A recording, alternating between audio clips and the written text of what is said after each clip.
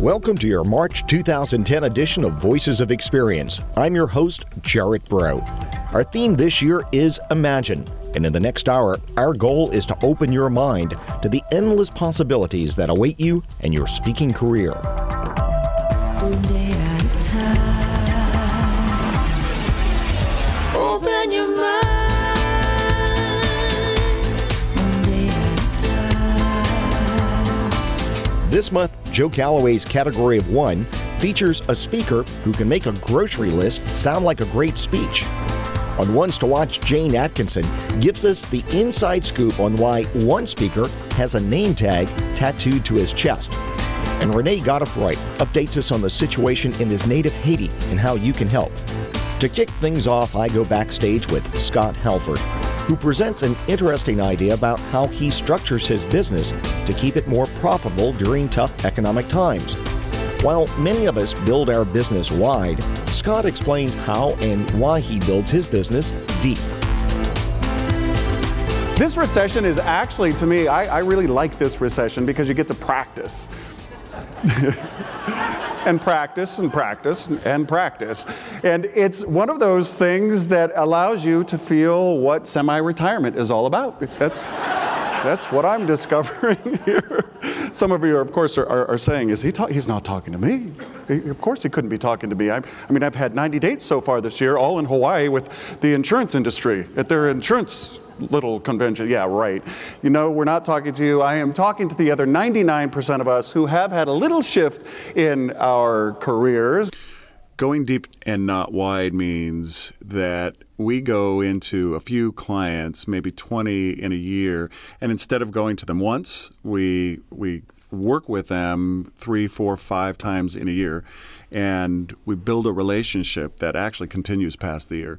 A lot of people who go wide will have 100 clients, they'll do 100 talks, and then they'll have to do 100 talks next year with 100 new clients. And so for me, it just seemed like a lot of work. And the idea is that we wanted to build relationships. My business partner, Marty, and I just really decided that our model was going to be built on relationships that would be long-lasting and could take the body of work that we work in and actually really massage it and go deep and build a relationship that would continue way past that first talk.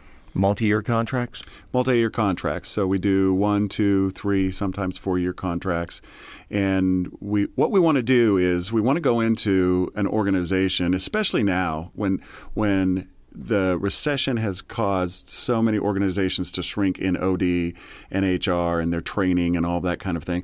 They know that they still need this kind of work. They know that they still want this kind of work.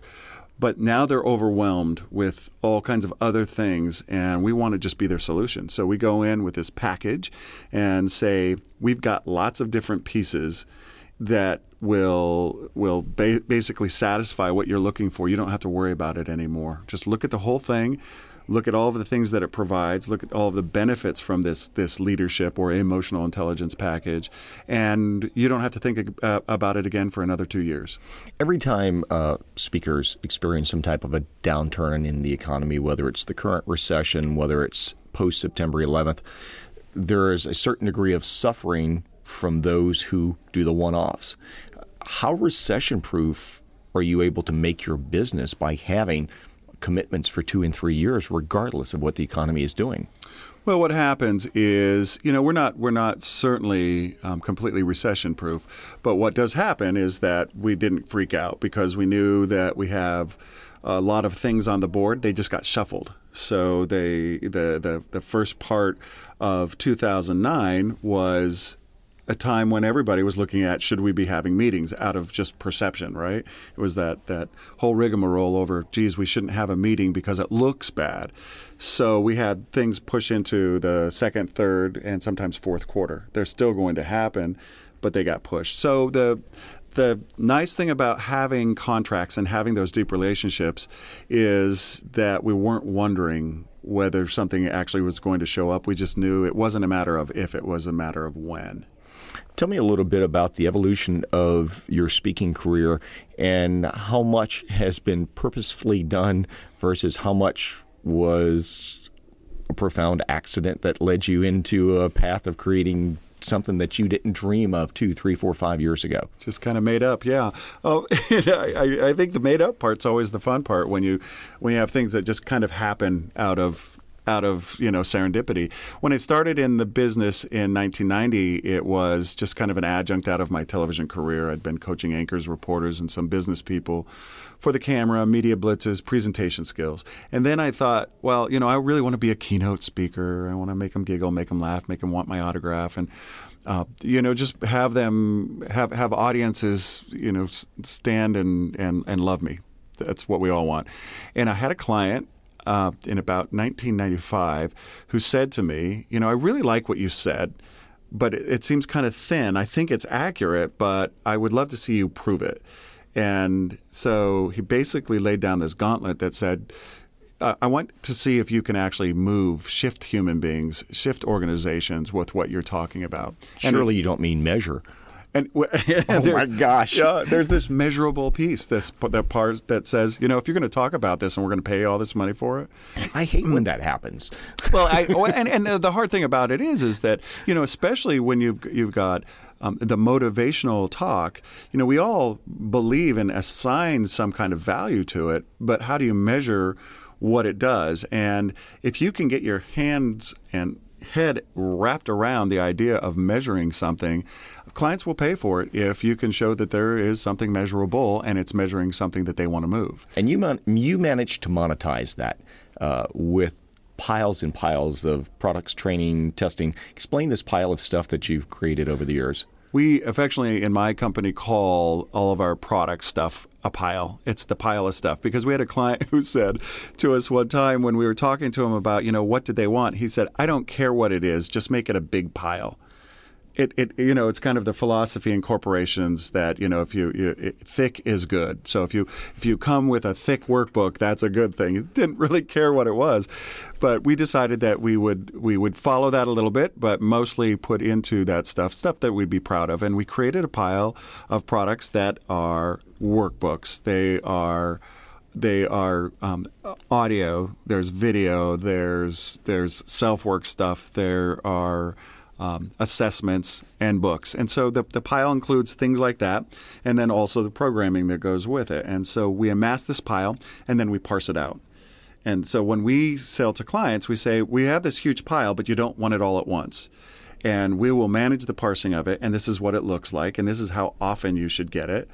And so we basically dose it out to them and have this continuing relationship over a long period of time by dosing out the pile. And anyone can do it. It's just, most people want to go in and shoot the whole thing and just go, here, boom, here it all is. I want you to buy the books, the tapes, everything all at once. And we are really convinced that if we parse it, that their appetite is better. They'll still pay for it, but in a much different way. And tell me a little bit about how they pay for it. How do you structure pricing? Do you go in and get this mammoth turnkey, or do you have some unique way of making them give you the mammoth dollar by asking for small dollars per employee? It's interesting because everyone wants they want it to fit their bottom line and how it is that they want to be able to take what they do and fit it into their cost structure. And so some organizations look at it and say, hey, we're willing to pay $250,000 for this pile, and there you go. That's rare. What most are willing to do are willing to do high volume. In other words, we touch a lot of people at a really low price per head count over a long period of time. So a lot of people, say 700 people, every month for 4 years. And there's a monthly fee per head over that long period of time. And so that's how we basically monetize the pile. In terms of the presentation piece, the workshops and the keynotes and that kind of thing, we add those as adjunct to all of it. So it's just another way to massage this stuff this business that we do that is really pretty much intellectual capital. And how much do you do yourself? What is your role in this process versus how much you distribute to staff or contract trainers? So we have a group of associate coaches who will go and do the coaching piece, and I do the presentation part, the part that is in front of the client. We have other people who help assemble the pile and pull that together, and certainly that is along with me. Obviously, it's the material that I deliver, so I want to make sure that it is all congruent. So we have a number of different people who help sell it, who help deliver the piece that's one-on-one, who help design software, who help design workbooks and things like that. So it always looks good. It always looks like it's my stuff, but it's our stuff, and there's a lot of our in it. There are a lot of people who are involved in pulling it together. What would you suggest to other speakers as to how they might convert what they currently do to pull out the best lessons learned for you? What would you say your best lessons learned are? My best lessons in the business overall are that you just simply don't have to do it alone. There are so many amazing people out there who have really cool stuff that fits your stuff that you don't do, and they can become a part of your pile. And you're not going to get it all. And so it's kind of the law of abundance. You just share, everybody gets to share high volume again, little pieces, and it adds up real quick. And I think that was a hard thing for me at first. I thought I always wanted it all. And that's how it worked. And it just doesn't work best that way in my mind. Joe Calloway's with me again this month for our segment called Category of One. And I'll be honest with you, Joe, probably out of all the people in NSA, the guy that you picked this month just aggravates the living daylights out of me more than anybody else. He drives me absolutely crazy for the same reason, I'm sure. Because he's good. Oh, he's... And I want to be that good, but I will set my bar high enough. I'm never going to be that good. Yeah, I can't tell you over the years, I mean this absolutely literally, how many times I've stood in the back of the room when Mark Sanborn has been on stage. And whatever other speaker I'm standing there with, we look at each other and go, the guy is just so good. He really sets the bar for all of us. But the thing that I think is most important about Mark, he's not just good, he keeps getting better. His career just stays on an upward trajectory, and he keeps growing his business. Well, let's find out the secret of how he does that. Mark, you've been able to not only become successful, but sustain that success and continue to grow your business and get better. What do you think is the key to sustaining success in this business? I believe the key to staying power in professional speaking is staying relevant. You may be older, you might have a different background, you might have a different point of view. Audiences will accept all those things as long as the content of your message is relevant to them and their situation.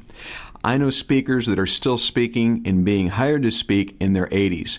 They're very relevant. I know other speakers half their age that have not stayed relevant because they fell into the trap of thinking that the material that made them successful would keep them successful.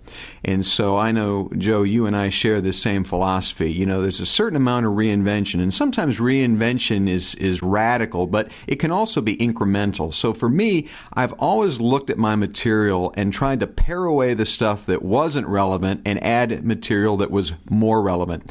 And frankly, over the years, I've gotten rid of a good bit of material. I don't know about you, but there's some bits I did 10, 15 years ago I look back on and grimace a little bit, and just am grateful that audiences extended a certain grace to me in allowing me to interject stuff that I truly believed at the time was wise and has turned out to be far less than that. You speak primarily to business audiences on business topics. How much of your job do you consider the research part of it? To truly, not writing a speech, but understanding what's going on with business? I think the research is the key to relevance because I've always based my speaking on principles. And I believe that for a principle to be valid, it has to be true across time, across context, and across culture. I mean, we speak to culturally diverse audiences. We speak to audiences of different professions and occupations, and certainly we don't want to the degree we can avoid it, say something that won't be true in 3, 5, or 20 years. So for me, once I have those principles, they become relevant when I understand how those principles play out in the lives of the audience. That means understanding, not as an insider would, not as someone that goes to work 8 hours a day there, but as someone who has thoughtfully considered their culture, their hopes, their fears, their challenges, their stock price. And by the way, stock price can be a gratuitous statement that simply means you Googled them online. Or it can be an indication that you understand what's driving that price up or driving that price down, and how your material might in some small way help exert a positive influence on the stock price. So to me, the relevance comes from the research. It's combining that specific research for that specific client with the broad-based principles that I always talk about in the work that I'm doing. Do you think that your understanding of the client, their business, their industry, and your ability to tailor your presentation to that is what differentiates you? I think it is, only because that's what I'm told. And we do try to ask that question. It's a little heavy-handed, to ask people, well, what makes me different, because they want to say nice things. But I have gotten directly and indirectly the feedback that says, hey, there's a lot of good speakers out there. There's a lot of people that have a great message, great content. We really appreciate it. And that's really the operative term there. Appreciated. Not just liked. They appreciated that I tailored it to their specific situation. And really what that communicates is a number of things. One is genuine care. I didn't take this as a show up, give a speech, take my money. The other thing that it does is it also says that you've done the extra work of thinking about how your material applies. I hear speakers say, well, I throw stuff out there. I tell stories and I give them principles and tactics and strategies. It's up to them to figure out how to use them. Well, you know what? Maybe one of the value adds is I've given them a little bit more information, made it crystal clear instead of kind of cloudy and vague. Aha, yeah, that's what we can do. Because, Joe, you and I hear this all the time, and the word of the last 3 years for my clients has been actionable. We want Monday morning, implementable, doable, actionable ideas. Yeah, they want to feel good, they want to laugh, but they want to be able to act on the information. So to the degree you can help them do that, that is truly a value add. We've talked about what you do that does work. Mark, have you ever done anything that didn't work? Yeah, it's hard to keep track of all the goofy stuff I've done. The older you get, the more humble you become because your mistakes accumulate, and what used to be a little stack is suddenly a significant pile. I have probably, like all of us, overestimated the demand for a particular product in the marketplace. We spent a lot of money on a really nice online learning tool I was very proud of, and it's very slick and nobody buys it. And that to me is kind of defeats the whole purpose. Thomas Edison, in one of my favorite quotes, said he never wanted to invent anything nobody wanted to buy. And so I would say some of my bigger mistakes have been inventing things that nobody wanted to buy. But hey, I had a good buddy that said I should just get over it, let it go. What's your biggest challenge right now at this point in your career? Well, I mentioned the first kind of professional challenge that we all face, and that is how do we stay relevant? The world changes, clients change, audience members change. For me, the second challenge, I'm not real old and I'm not real young. I'm at a point where I have to ask, do I want to just keep giving speeches and do kind of the same thing for the next 25 years I've done for the last 23 years? And certainly I would be happy and blessed to be able to continue to do that. But being economically viable is a pretty low goal. I really want to be doing something that engages me and helps me feel, for lack of a better term, a larger sense of purpose than just, making money. I got nothing against capitalism. There are some people I've, heard say, I'm a speaker, it's a job, it's what I do, it's how I pay the rent. That's fine. I would like to be able to make money and meaning, both, and not just one or the other. So what I ask is, how can I have a bigger positive impact? Because in my work on leadership, ultimately, that's what I believe leaders do. They positively influence, whether that's an individual or an organization or a community. How can I have a bigger impact and keep the just joy and fun in doing what I do? Because if it stops being fun for you, it stops being fun for the audience, and it stops being fun for your family and friends too. Well, let me stay with that for just a second. What are your criteria for saying no to a job so that you would say, I'm going to pass on that? It's a tricky call sometimes when you feel like saying no because you know it's going to challenge you and you have to work hard, and you feel like saying no because you don't think you're the right fit. If I'm not the right person, I don't want to be in front of the audience. Unequivocally, I think that's the kiss of death professionally, is when you take a job you don't know you can deliver on. And I will say to a client, I'll help you find somebody. I'm not your person. However, Darla, my wife, has pointed out, I do some of my best work when I'm just a tad stressed, not panicked, in abject terror, but when I'm going, oh man, I'm thinking a lot, because, and I think I just kind of talked myself into the point I want to make, and that is, the harder work makes you think more. And I find I probably do my least effective work when I don't think as hard. When I got to think a little harder, when there's an external pressure, stressor, I tend to do better work. And so that's when I say no. I also say no if it doesn't meet at least 2 or 3 of my 4 criteria, which is interesting profits, interesting people, interesting places, or interesting projects. Because, we get pinged a lot in this business to take on projects that are really directly or indirectly speaking related, that take away from our focus and often don't produce any real revenue. So I look at, ideally, at least 2 or 3 of those criteria being present before I say yes. Classic question. If you were to give a speaker at any stage in their career one piece of advice, what would it be? Well, I'm going to hedge my bets. I'd like to suggest 2 things. Number 1 is realize that emulation is a great way to learn, but not a great way to earn. We all start in this business by emulating others. That doesn't mean we copy them or copy their material, but we might copy their style or their approach or their business model. I actually believe that's how, as far back as times when we had apprentices, people learned a craft. You watched or worked with a craftsperson, and then you emulated what he or she did.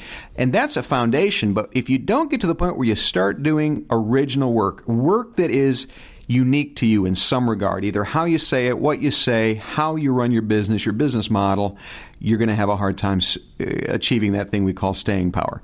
The second thing is something that transcends all professions, and that is do what you enjoy doing with the people you enjoy doing it with.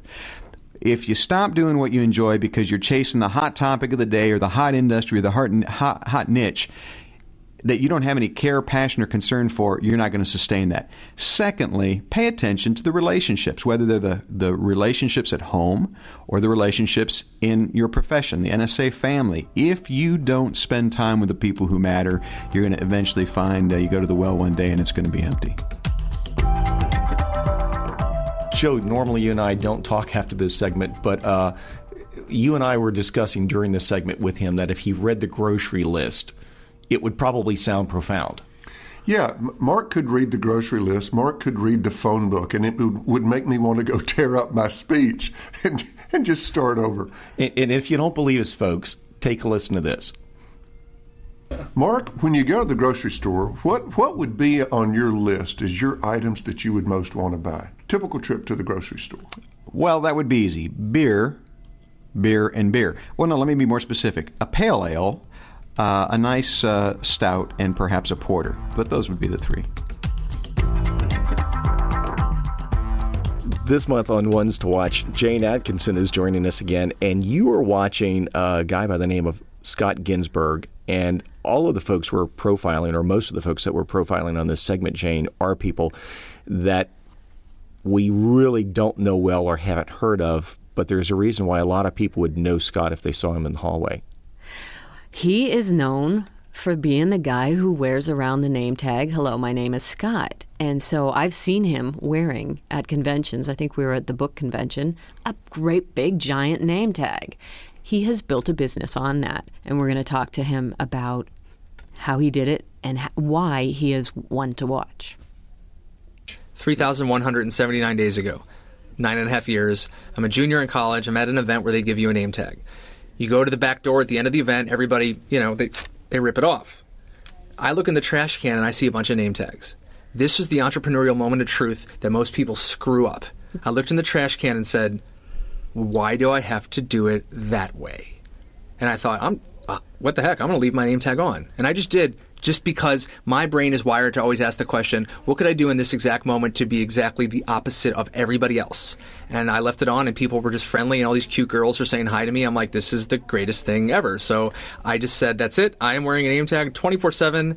And then once I got it tattooed, that was pretty much the end of it. Tell us about the tattoo. Okay, so obviously you can't see it, but throughout the conference I've been here, people just come up to me and say, dude, is the tattoo real?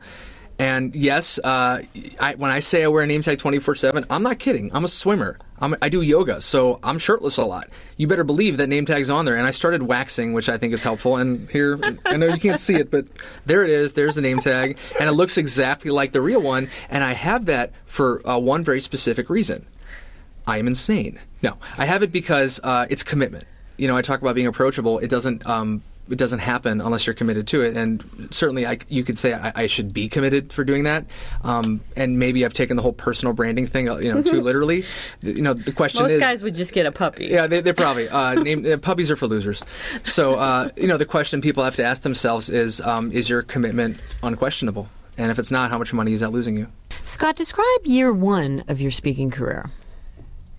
2001. I'm a senior in college at Miami University, and I write my very first book.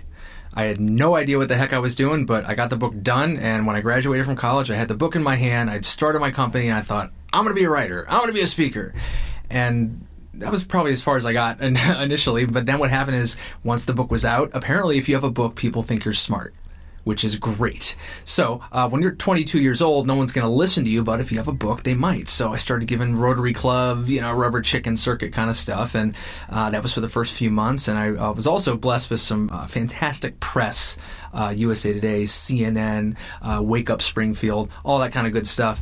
And it kind of blew up for about 12 months of nonstop media stuff, which led to a lot of interviews and speaking, and kind of got involved with NSA in this basically 12-month stretch of that first year, and it was a whirlwind, man. It was crazy, and I love it.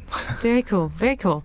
So you've hit new levels, flashpoints, several times in your speaking career. Yeah. What would you attribute, a little takeoff happening?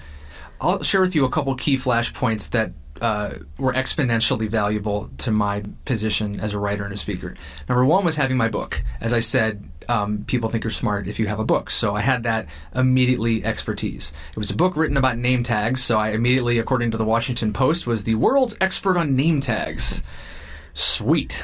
You got to be an expert on something. So there was that, the book. What happened next was I got involved with NSA. One of the smartest things I ever did in my career, and I'm not just kissing butt because I'm on VOE. It was awesome. I got involved with people like Shep Hyken, Jeffrey Gitomer, Sam Silverstein, and they shared their wisdom and experience with me, and were very cool to take me under their wings on different levels, notwithstanding the fact that I was 23 years old and had no idea what the hell I was doing. The next flashpoint was when I made the decision that I wasn't a speaker. None of us are speakers. None of us are writers. None of us are consultants. We are thought leaders. I had a scratched cornea one night, and when you have a scratched cornea, you can't do anything. You have to sit there, and you have a patch, and you do nothing. So I did have 30 hours of NSA tapes in a box, and I'm like, all right, I can listen to tapes. So this became that next flashpoint. I'm sitting there like a pirate, and I'm listening to all these tapes, and I'm hearing all these key ideas about speaking and writing, and I basically learned that, number one, if all you do is speak, you don't have a business. Number two, if all you do is speak, you're putting yourself in a box, and you're limiting the value that you provide. And I realized, oh my God, speaking is something I do, and that delivers the value of my wisdom, as does writing and video and all the other mediums through which I share this expertise. I'm a thinker, man. That's what we all are. In terms of writing, like, there's no writer's block, it's thinker's block. Okay, if you're a bad writer, you're a bad thinker. If you're not doing good as a speaker, it's because you need to think more. That was the secret, and which became this huge flashpoint that I'll never forget. It's scratch your cornea, change your business. But we don't recommend that for everyone. Fine. So I know you because you're the name tag guy, you wear the big name tag, and people have, hello, my name is Scott, has become your brand. How important has picking a lane and focus been to your business? Picking a lane isn't important. It's essential. It's the only thing you need to remember to do, if anything, other than writing. Writing's on the content development side. On the business side, because this is a business, picking a lane is what you have to do. And I actually didn't pick a lane. The lane was picked for me. That's what I believe is the walkers don't choose the path. It's the other way around. Now, my lane, my niche is approachability. That's it. That's the only thing I know anything about. That's all I ever speak about. That's the only word I ever claim to be an expert on. That being said, we're here in Phoenix for the conference. That word came years ago when we were here for a different conference, and my first book was out, and it was called Hello, My Name is Scott. Little did I know it wasn't a book; it was a brand. So that became my brand, and then when I started to develop the content, I knew there was something bigger. I mean, what is a name tag a symbol of? It's about being approachable. So I made the decision, that's the word. The next book I wrote was The Power of Approachability, knowing that would become the school of thought. And I'll never forget, I was living in my parents' basement, which is, I spent 2 years, 8 months, and 29 days living in my parents' basement when I started my company. I was working nights and weekends as a valet parker at the Ritz-Carlton when I would park people's cars. And, so I'm working 2 jobs trying to make it as a speaker. And like I said, I'll never forget looking through, I think it was Sanborn's year when he did the eloquence to the power of the X to the whatever the heck it was, and which I thought was great. I know people give him a hard time. I thought that was awesome. And there was the not the bylaws, but like the requirements of a professional speaker from the website. And one of them said, a successful speaker is someone who has developed a unique school of thought. Talk about a flashpoint. That blew me away. And I realized, of course, I'm a thought leader, but my school of thought is approachability. And I knew that the secret was to know everything about that word. If you Google that word, I'll come up before anybody out of 3 million hits. And I think the challenge for everyone is to figure out, what word do you own? And it's not like leadership. Everybody speaks on leadership. Leadership's like Moby Dick. You could say leadership is anything. You need to pick your word. Jane, the wealthy speaker, that's what you do, and identify what it means to be wealthy. And you think of the different speakers that have their word that they own. If you can create that one word equity, that becomes your focus. Like Vince, speed. Bam, you know that word right away. If you can figure out what your word is, that's your focus, that's your lane, and your business will never be the same again. You are a writing madman. I've seen your workspace, and it is, it's a thought leader's emporium. I mean, you're out there, you're creating all the time. Yes. So talk a little bit about how much you write and how that benefits your business. I write for 4 to 7 hours a day. When I share that with people, they usually look at me like I'm crazy, which I am. And then they're like, well, how do you find the time to write every day? And I'll say, how do you lose the time to write? Or they'll say, wow, you write all day. I mean, how do you do that all day? I'm like, dude, that's my occupation. I'm a writer. That's what I do. What do you do all day? Update your website? Print out your one sheet? No. You talk to bureaus? We need to be writing every day. So I spend 4 to 7 hours a day writing. I clock in every morning at 5 a.m. When I'm on the road, 4. Most of the time, 5. And that's what I do. I am a writer. That's what I spend a majority of my time on. Now, 4 to 7 hours a day writing isn't that much when you're working 14. It's only about half the day. Mm-hmm. That in mind, for the people right now that are just jaws have dropped, my challenge is not for people to write 7 hours a day. I started writing, in 2001 with my first book, 15 minutes a day.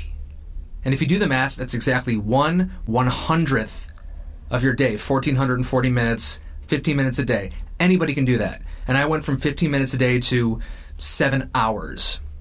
So that's what I structure most of my day around, is what am I going to write? And my challenge for people is to get a little sticky note and put it on your laptop or in your office and just have the following question. What did you write today? It doesn't have to be that much. It could be one single line of truth. But if that opens up a wormhole in your expertise that changes everything, then it was worth it. I spend my days writing. That's what I do. And I don't just, and when I say writing, I think this is a key distinction. That doesn't mean only, typing on a keyboard or physically handwriting. Writing is physically typing. Writing is on a flip chart. Writing is doing a mind map. Writing is reading a book and making notes of how you can improve something that the author said. Writing is, as George Carlin said, casting about for material. That's what we need to be doing. We need to be out in the world. We can't just sit in our living room all day because we're not relevant. We got to be out in the world, and we need to be observing and looking at what happens and freezing the moment and taking that through the filter of our expertise. That's the way you got to structure your day. Okay, so let's go back to writing. Let's talk really quickly about how you monetize that. Okay. 4 to 7 hours a day translates into monetization in a few ways. Number one, books. I've written 8 books, although by the time this comes out, probably 15, I don't know. There's that. Monetization also comes from one of my websites called NameTag TV, which is an online video learning site that has 3-minute modules. That is the word right there people need to write down, module. We're not writing articles, we're not writing blog posts, speeches, it's a module. It is an uncategorized chunk of creative material. So the modules on NameTag TV are monetized in as much as creating customized video learning systems for my clients. The next way it's monetized is obviously through speaking. So everything I know is written down somewhere. People need to ask themselves, is everything you know written down somewhere? If it's not, write it down. Because if you don't write it down, it never happened. So it's monetized in the speech way. So I'm creating modules that I'm delivering through workshops and presentations and staff trainings. The last way it's monetized is through one-on-one work. I don't call it coaching. I don't call it consulting. I have a service called Rent Scott's Brain. Because frankly, consulting, coaching, no one knows what the heck any of that stuff really means. So I monetize it by building a coaching system that I've written out that people can plug themselves in. Those are the 4 ways I monetize writing. So let's just walk our talk here and talk about something that you do. There's a call to action at the end of everything you do, at the end of your blog postings, at the end of your sessions. What can people do if they are interested in learning more about writing? The number one mistake made by all thought leaders is lack of actionability. Now, as I said, I talk about being approachable. Well, underneath the umbrella of approachable is being actionable, other-ables. So you need to be actionable in all the messages that you deliver, speech, writing, even an interview like this. At the end of it, what are you going to do to get people to take action? You have to combine, as Jeffrey Gitomer taught me, outreach with attraction. So I'm going to say something right now, and I want you to listen to what I'm about to say because I'm going to prove what I just said. So pretend I didn't just say that. It's the end of the interview. And I always do this, every speech, everything. Let me suggest this. If you would like a copy of the list called 9 Ways to Become a Better Writer tomorrow, send an email to me and you get the list for free. Pause, and that's a call to action, what I just did. So if you want the list, I'm telling you right now, I'll send it to you. Then what happens is I personally reply back to you, and then you have to log into my website, which is free except the email, so I guess it's not free, and you become part of my permission asset and a fan forever. That is a call to action. Let's give your email address. Scott@hello, my name is Scott.com. And I see you guys laughing at my email address. The question is, who's laughing at your email address?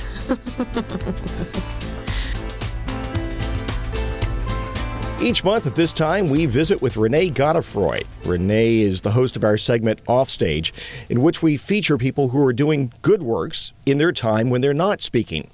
But you may remember when you met Renee in September that he is from Haiti. And in light of the recent Haitian earthquake, we thought this month we would take some time in this segment to visit with Renee and then discuss how we can all help benefit the folks who are suffering in Haiti. Renee, my first question for you is, you have told us in the past that you grew up in extreme poverty. Why is it that poverty is so high in Haiti, which is only going to increase the suffering there? There are several reasons why Haiti is so poor. A few of them is we have a big erosion problem in the country. Out of necessity, people are having to cut down the trees to make charcoal to cook food. And as a result of that, erosion is a huge problem for the country. Another reason also, we are a society of consumers. we don't produce much of anything. We import everything. Then you look at the local farmers, they have to walk away from the farms because they cannot compete with the prices being offered from food imported from, let's say, China, Taiwan, and some of the other countries. We also have the politicians in the country. They don't have the interests of the people at heart. It's all about themselves. They want to get rich quick as soon as they get in power. And there's no accountability. There's no one to really hold them accountable for their actions. The people of Haiti are smart people and they are hardworking people, but they don't have tools. It's just for lack of resources that the people cannot really develop themselves, particularly the young people in the country. Let me ask you, what have you been able to learn about your own family members and friends down there? And I know that you've also been very active with an orphanage down there. What do you know about the safety of your friends and family and the orphans that you've helped care for? The orphanage I support in Haiti is okay. They are not at the center of Port-au-Prince. All 23 kids are just fine. Now, there's a food shortage in some of the cities outside of Port-au-Prince and villages because Port-au-Prince was the center, the distribution center, and the roads are badly damaged. There's not much transportation, and so food prices went up as much as 300%. So there's a food crisis in not just in Port-au-Prince, but in other cities and villages outside of Port-au-Prince.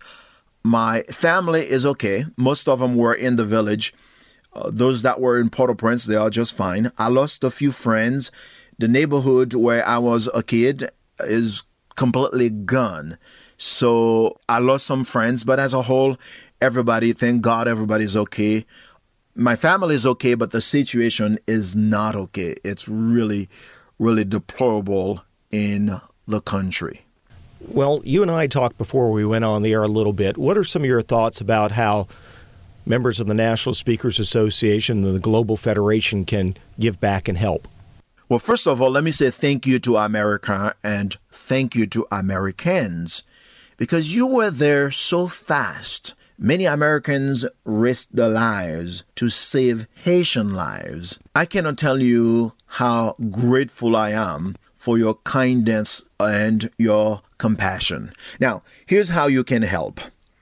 First of all, you can accept a low fee. For example, if the client does not have your fee, they have a small budget, you might want to accept it and give the money to the American Red Cross or whatever organization that you support on behalf of Haiti. You can mention the devastation in your speech if you can, or you can maybe kind of like work something in one of your stories in the presentation so that you can raise awareness for Haiti. You can also go to the country if you want to go down there and help and make a difference. You can encourage your friends and family members to go, whatever you can do. I tell you what, it's going to take many, many, many years to rebuild the country. And yes, we need a lot of help. So whatever you can do in your own capacity would be greatly appreciated. So on behalf of the Haitians, I want to say thank you in advance for whatever you do. And I can even share with you firsthand experience 5 years after Hurricane Katrina here in New Orleans. It takes a long time to rebuild. So your efforts, Renee, are appreciated. And to all of our members around the world, we appreciate your efforts in helping to rebuild and help the people of Haiti. It's time to get your to-do list ready. Our panel of experts has a new list of little steps you can take to advance your product development, social media, writing, and business strategy as we break big tasks into little actionable items in If You Could Do Just One Thing This Month. Hi, this is Bill Cates. If there's one thing you could do this month to create multiple streams of income, it would be to create and host a teleseminar or webinar that delivers great value to your clients. You can promote a teleseminar or webinar to a broad range of individual clients, as we do to financial professionals around the world, or you can create and deliver in-house programs for a corporation or association. Our offering of teleseminars and webinars has evolved over time, as yours will too. First, we charged money for these events. Then we decided to offer some for free, just as a way to provide value to our clients and promote some of our other offerings. We've now gone back to charging for our webinars and teleseminars, and they've become a nice revenue source for us. And if we see a slow month of speaking on the horizon, which doesn't happen very often, luckily, we can promote a teleseminar or webinar and get a nice turnout within 3 to 4 weeks. And you don't always have to be the guest on your event. You can tap into the knowledge base of other experts, like other NSA members, from whom your clients will benefit. In this case, I think an interview format is best. You interview your guests to draw out their expertise, and with an interview format, there's a little more vocal variety, and everyone on the call is reminded that you are the person making this happen. Here are 2 ways to make more money with teleseminars and webinars. First, offer more than just the event. Put together a packet of related information, books, CDs, reports, etc. Your clients will see the added value that you provide and be willing to pay you a bit more for the program. In our case, I've written a number of reports that are easy to add to such a package. I also interview many clients and other experts from my internet-based radio show, which I'll be covering in my next segment for VOE. Of course, I record those interviews and now have many teaching tools to include as value-added items. Oh, and by the way, we now deliver all of these value-added items digitally, so there's no cost of sale to us to get these items to our clients, and they get them quickly. A second way to make more money with these teaching events is by charging more money for a conference room line than an individual line. This can be a huge moneymaker. It has been for us, depending on your niche. Just tell your clients that they can fill a conference room full of people for the conference room price. We usually charge about 50% more than the individual registration fee. Most of our teleseminars and webinars are made up of about 50% individual lines and 50% conference room lines. Okay, I know what you're wondering. How do we offer 2 types of lines? Is there a certain type of technology you need to do this? No, that's the beauty. They log into the event exactly the same way. Here's what we found. If you overprice your conference room fee, people will cheat and just pay the individual fee for their group. But if you price it fairly, then they will be honest about paying what you ask. It's simply amazing. So it's very important to the maintenance and growth of your business when you find multiple ways to interact with your clients and deliver value to them. Teleseminars or webinars are an easy and effective way to do this. In the next issue of Voices of Experience, I'm going to talk to you about using an internet-based radio show to deliver great value and generate great revenue. This has been Bill Cates. Thanks for listening. Now go do something that produces a result. I'm Chris Clark Epstein, and it's time to talk about writing. Sooner or later, we had to address the issue of feedback. I want you to listen very carefully to what I'm going to say next, because it's critically important and often misunderstood. The wrong kind of feedback at the wrong time will kill the creative process.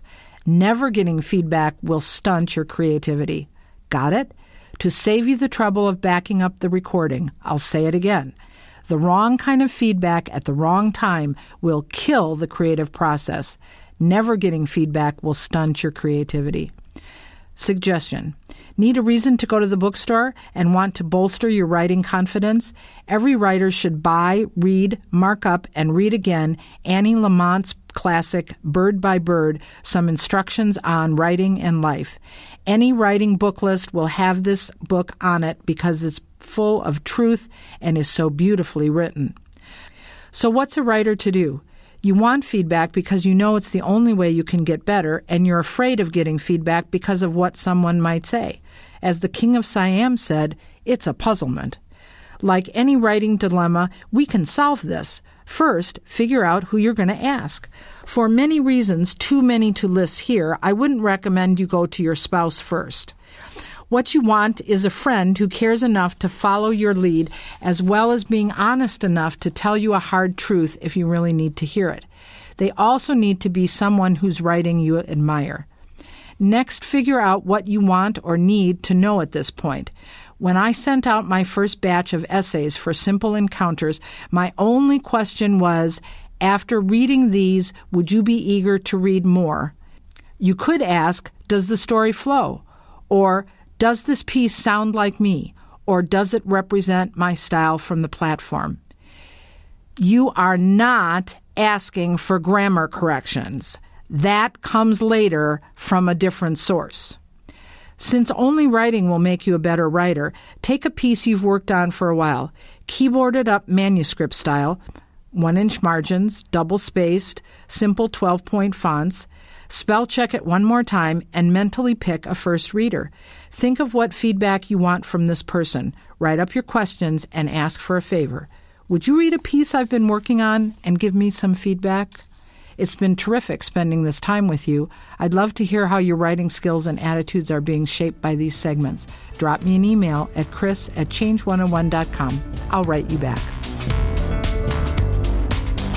Ford Sakes here, and my quick strategy segments for VOE are related to how you can monetize your social media networking efforts to grow your business. Now, the first social media site that I want to focus on is the video sharing site, youtube.com. Now, if you're new to YouTube, go get your channel, which is to say, go sign up for your account, because your account name is your channel name, so select it wisely. Now, there are several other video sharing sites, but master YouTube first. Then you can leverage your efforts on other video sharing sites and use services like TubeMogul, which is TubeMogul.com for starters. Share value-added content and watch your business grow. The second important social media site that I want to discuss is the community site, Facebook.com. Now, don't laugh. I know that most of you listening by now already have your Facebook account set up. If not, go join the other 200 million people and get with the program. After you set your Facebook account up, make sure you set up a Facebook fan page and join groups that focus around your subjects of interest. Start by visiting and listening and just exploring. It's about participation, community, and networking. Remember to set your privacy settings accordingly and don't abuse your friends with constant promotions about your latest book or event. You'll monetize your efforts once you participate in building real connections and encouraging relevant dialogue. Now, the third important social media site is focused around professional networking, and of course, that's the site LinkedIn.com. Again, get your account, or if you already have your account, go back and make sure your profile is set up, and then invest in creating a network of professionals that can help you make new contacts. Sure, you can add your NSA buddies. I've added mine. But you should think beyond that to the types of clients you want to reach. Now, for example, one of my clients wanted to reach the CEO of a top name brand company, and traditional methods had failed.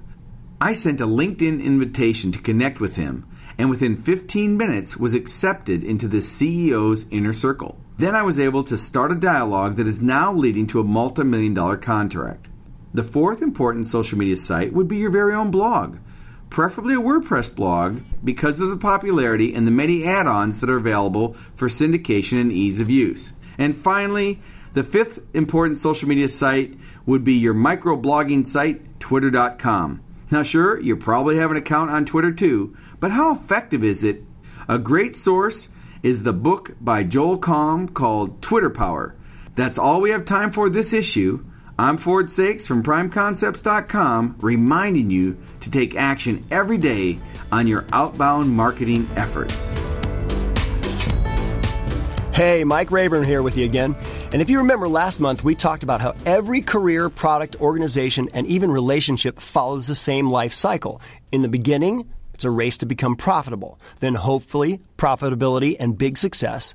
Then a peak. And then, even though you're doing exactly what has always worked, a decline. And then it's a phenomenon called the sigmoid curve. I also left you with the question, what do you do if you've peaked and begun to decline? What do you do if your product is no longer exciting and new? What do you do if your once passionate relationship has become dull and ordinary? Or better yet, how do you avoid tapering off at all? The answer is this, and it's the same in all cases. Reinvent. As speakers, reinvent. Become relevant again. Try something new. Completely rewrite your keynote. Write the best-selling book you've talked about. Try a different market or apply your expertise to a new category of clientele. Create some big press event involving your career. Move from speaking to coaching. There are a lot of examples. I guarantee if you've been successful for more than a few years, you've reinvented yourself a number of times. We see this in products and companies all the time. Ritz crackers became Ritz Bits. Apple computers became just Apple. And of course, Arthur Andersen had to become Accenture. A number of years ago, Bill Gates did this with Microsoft, totally refocusing his entire company toward the internet. In the past, I have reinvented by moving from playing bars to college market and later to the corporate market, by focusing completely on comedy, by doing a 3-month-long national press event, by joining NSA and turning my program into a keynote. And I can tell you, I am deep in the process of reinventing as we speak because I don't want to get to the point of decline before I start. And finally, as I said, the time to begin reinventing is when things are still going great, and thus to do it by design rather than out of necessity once you're too far in decline. Thanks a lot, good luck, and I'll be back with you next month. For those of you who are active on Facebook, please make sure you sign up for our Voices of Experience Facebook fan page, where you can give us feedback and suggestions for upcoming shows, guests, and segments. It's March, and I just went online and purchased my airline ticket so I can fly down to Orlando this summer for the NSA National Convention. And joining me now is Convention Chair Mark Mayberry. Mark, in the early stages, I understand that you're going to have a little bit fun this year on the Friday night before the conference starts. Tell me about it. Jared, you started it last year with a starfish on Friday night, and it was just such a huge success. It was genius, wasn't it? That was pure genius. Thanks. Mayfield wants to take all the credit for it, of course. Yeah. Anyway, so we wanted to do something that was that great, maybe even better, but something a little bit different. Mm-hmm. You did such a great thing last year, so what we're going to do this year is something called NSA's Got Talent. Ooh, tell me about this. Well, this is something that we've found is that in each chapter, there's people that have incredible talents off the stage. They may be a great pianist. They may be able to do a bunch of juggling. They may do things that you don't normally see during the presentations.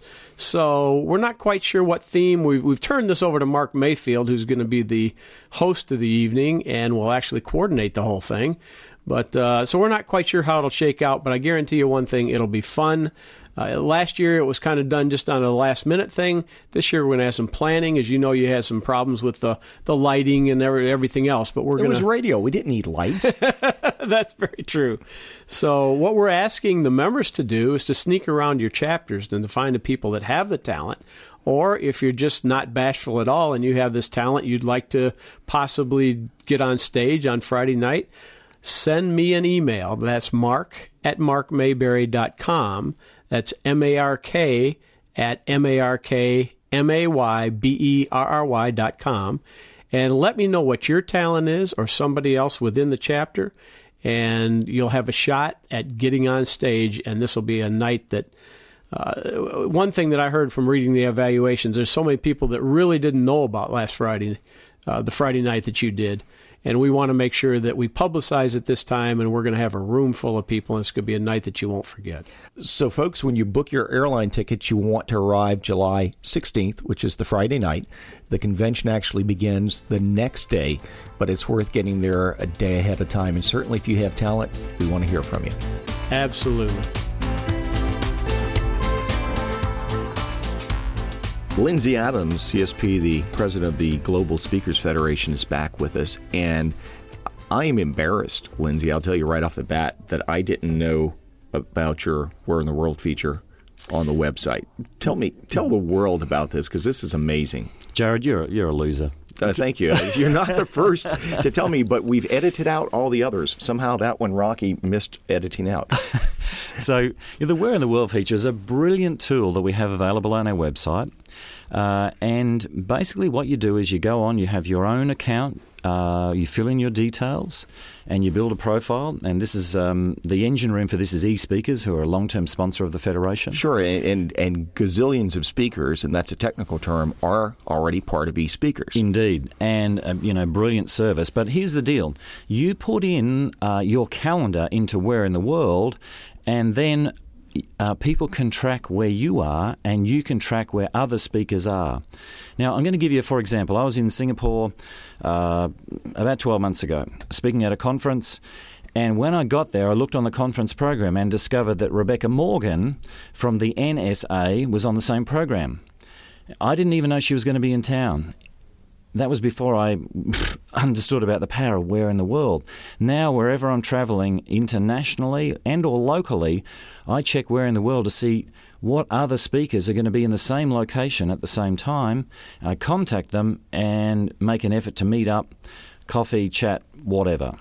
How often are you also finding, or some of the other folks using this, finding that it also results in additional paid engagements while you're traveling the world? That it's a funny thing you say. That is a brilliant side product of this, that when you put down where you are in the world, your clients and other speakers go, oh, actually, there's an opportunity here you want to look into. And it's amazing what happens. I put my program in for Singapore, picked up a job in Hong Kong, go figure, simply because of my presence on where in the world. And, serious professionals understand that making the right connection is the best way to do business. Connecting with other speakers is a good thing for business. So, where do I go to sign up? Okay, you go to the homepage, globalspeakersfederation.com, click on the Where in the World link, and you're in. If I'm going to be a speaking star, I'll have to fly first class. I'll be smug and coy, avoiding eyes as the little people pass. 'Cause everyone around must know just who I are, baby, if I'm gonna be a speaking star. Okay, speaking stars, it's time to return to our live performance from A Night of 1,000 Starfish, recorded live at the NSA convention. Now, during the show, a dozen humorists all took a shot at telling their own twisted version of the infamous Starfish story. While some humorists wore costumes and others portrayed characters, David Glickman appeared on stage with his signature keyboard. All was going well until the David Glickman dancers started messing with our star while he tried to perform. Let's pick up the story, record it live. Ladies and gentlemen, the song stylings of David Glickman.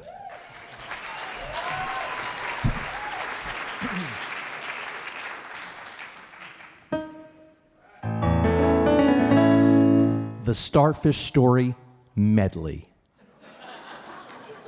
The Starfish Story Medley.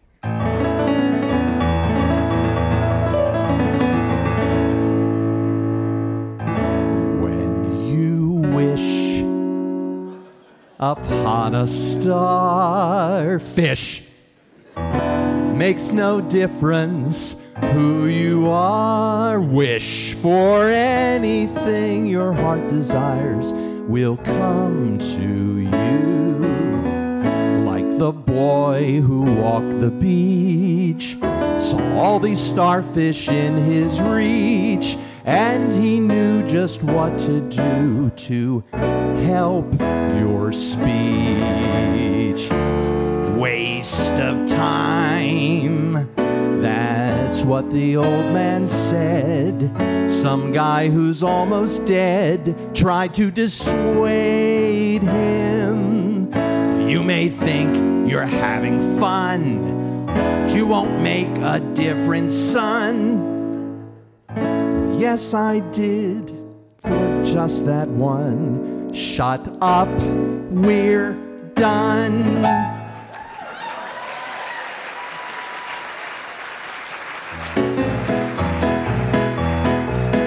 It's a medley, not yet. Here's a story of a lovely starfish who was stuck there lying helpless on the beach. Hundreds more were lying there beside him. Could there be a lesson here waiting to teach? Then one day this young ambitious little fella saw them stranded, and he went and had this hunch. that although he could never save them all now, that one by one he still could go and save a bunch. Go save a bunch. Go save a bunch. That's the way he strategized to save a bunch.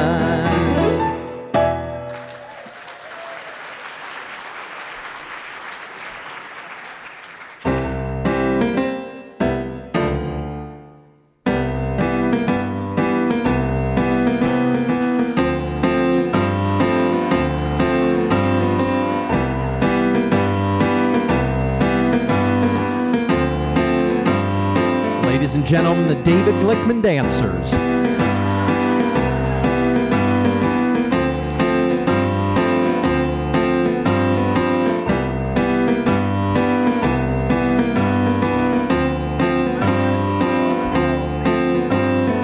One singular old starfish lying there upon the sand. One singular old starfish fits there right in my hand.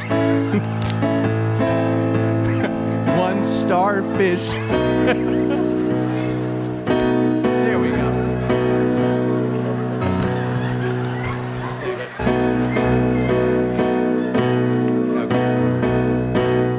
One starfish tossed in the ocean may seem real small, but for that one stupid starfish, it's a windfall.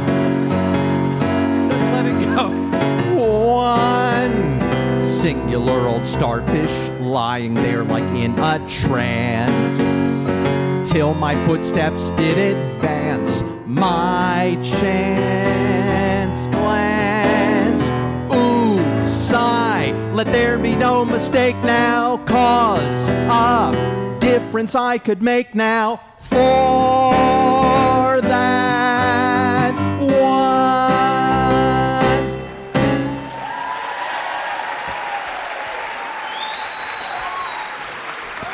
The David Glickman Dancers. Thank you. So we just heard David Glickman, and he is, of course, sitting here. So it's time for us to talk about you in front of you with Ron Culberson. Your thoughts on the musical stylings of this young lad? Well, clearly David was the weakest of all the people that we had on the end. So I'd like to sort of define why that was. Now, here's what's brilliant about David, and I told him this after the event, is that David reminds me of Meatloaf, and let me explain. It's there's a comfort level in the way his material comes across. He's not he and I neither one tend to be too edgy in the way that we use humor, but his music and his lyrics and the way he performs is like a comfortable pair of shoes. It just puts me in a place of humor and laughter, but also just comfort and contentment. And there's a jazziness to it. There's a rhythm to it. And I think, again, it goes back to what we said about Vinnie Varelli. There's a construct to it. It's taking a song or a melody that we know and then adding the words to make that funny on two levels, in the way that the song is written, but also hearkening back to the original song. One of the things the audience couldn't see that generated a lot of laughs was you had 4 dancers behind you in top hats. They were not skilled dancers, only Molly Cox was. And they put a hat on your head and it kept falling off at least a dozen times. And every time you thought it was going to stay in your head, it fell off again. How easy or how hard was it to use that in your bit since it was spontaneous? Well, the key is the show must go on. So I had to find a way to keep going. I actually started losing my composure in a good way. I was laughing, and I don't know how much of that will be edited out of what they're hearing. But the more an audience can see the performers losing it. I mean, Saturday Night Live has always, some of their best sketches are when the performers can't hold it in anymore. The audience loves to see this vulnerability. They love it. Now, the side benefit is, if this were to be a piece I was to ever use again, that I'd work that in. I'd make the mistakes happen again. I'd make the hat keep falling off. It wasn't planned this time, but it'd be playing the next time because we saw how much the laughs were. Well, you're always brilliant when you do music. The only thing I could add to it was probably a little bit more cowbell would be nice. NSA President and Chief Imagineer Phil Van Hooser is here with me. And Phil, from what I can tell, this far into your presidential year, you've probably racked up just a gazillion, and that's a technical term, frequent flyer miles. You're probably platinum, and then you've gone above that probably to the plutonium level where eventually you just melt down from all the traveling. Well, thanks, Jared, for those encouraging words. I know I've got something to look forward to now. Well, you know, I may be exaggerating about the melting down, but the fact is you have been on the road a lot. You've circled the globe. Where have you been in all of your travels? To date, I have visited almost 30 of the NSA chapters as NSA president, as well as several of the conventions hosted by our Global Speakers Federation colleagues in Germany and in England, Canada, Holland, South Africa, Australia, Malaysia, and Singapore. So that means also a lot of frequent flyer peanuts to go along with that. Has it been worth it? Absolutely. The generosity and hospitality of our NSA chapter members, along with that of our international brothers and sisters, has been nothing short of amazing. During these visits and interactions, I've been reminded again and again just how much speaking talent there is scattered around the world. That awareness alone has invigorated me, and it makes me want to see NSA and all of our members get better. Okay, so let's go beyond all of this, because in all of these places, you must have a ton of takeaways. But if I asked you to narrow it down, what would you say the biggest aha moment was? Well, I'm sure there have been many. How can you be exposed to new people, places, ideas without having your mind expanded? But if I had to narrow it down to just one, I think that one aha moment for me might be this.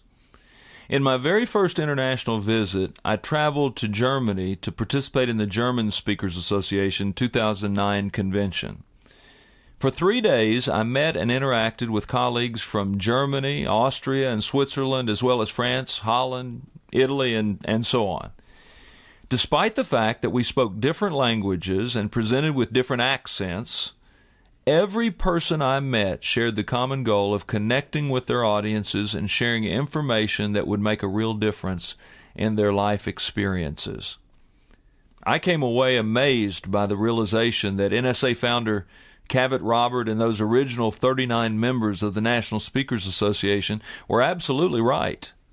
The professional speaking pie continues to get bigger and better for all of us as it encompasses the diversity and flavor of its domestic and international ingredients.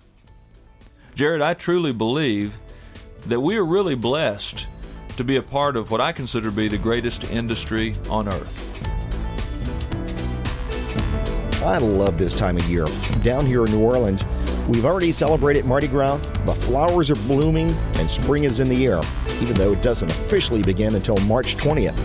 I hope your spring is a beautiful time of renewal. Spring is a great time to head into the great outdoors, set up a chair under a tree, and spend some quality time thinking about what you might do to take your speaking career to the next level. All you have to do is open your mind to the endless possibilities and imagine.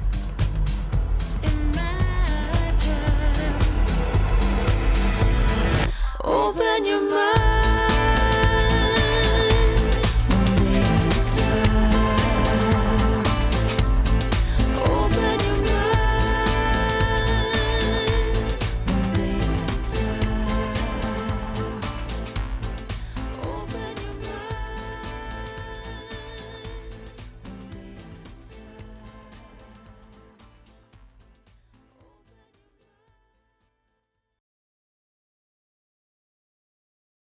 This podcast is a part of the C-Suite Radio Network.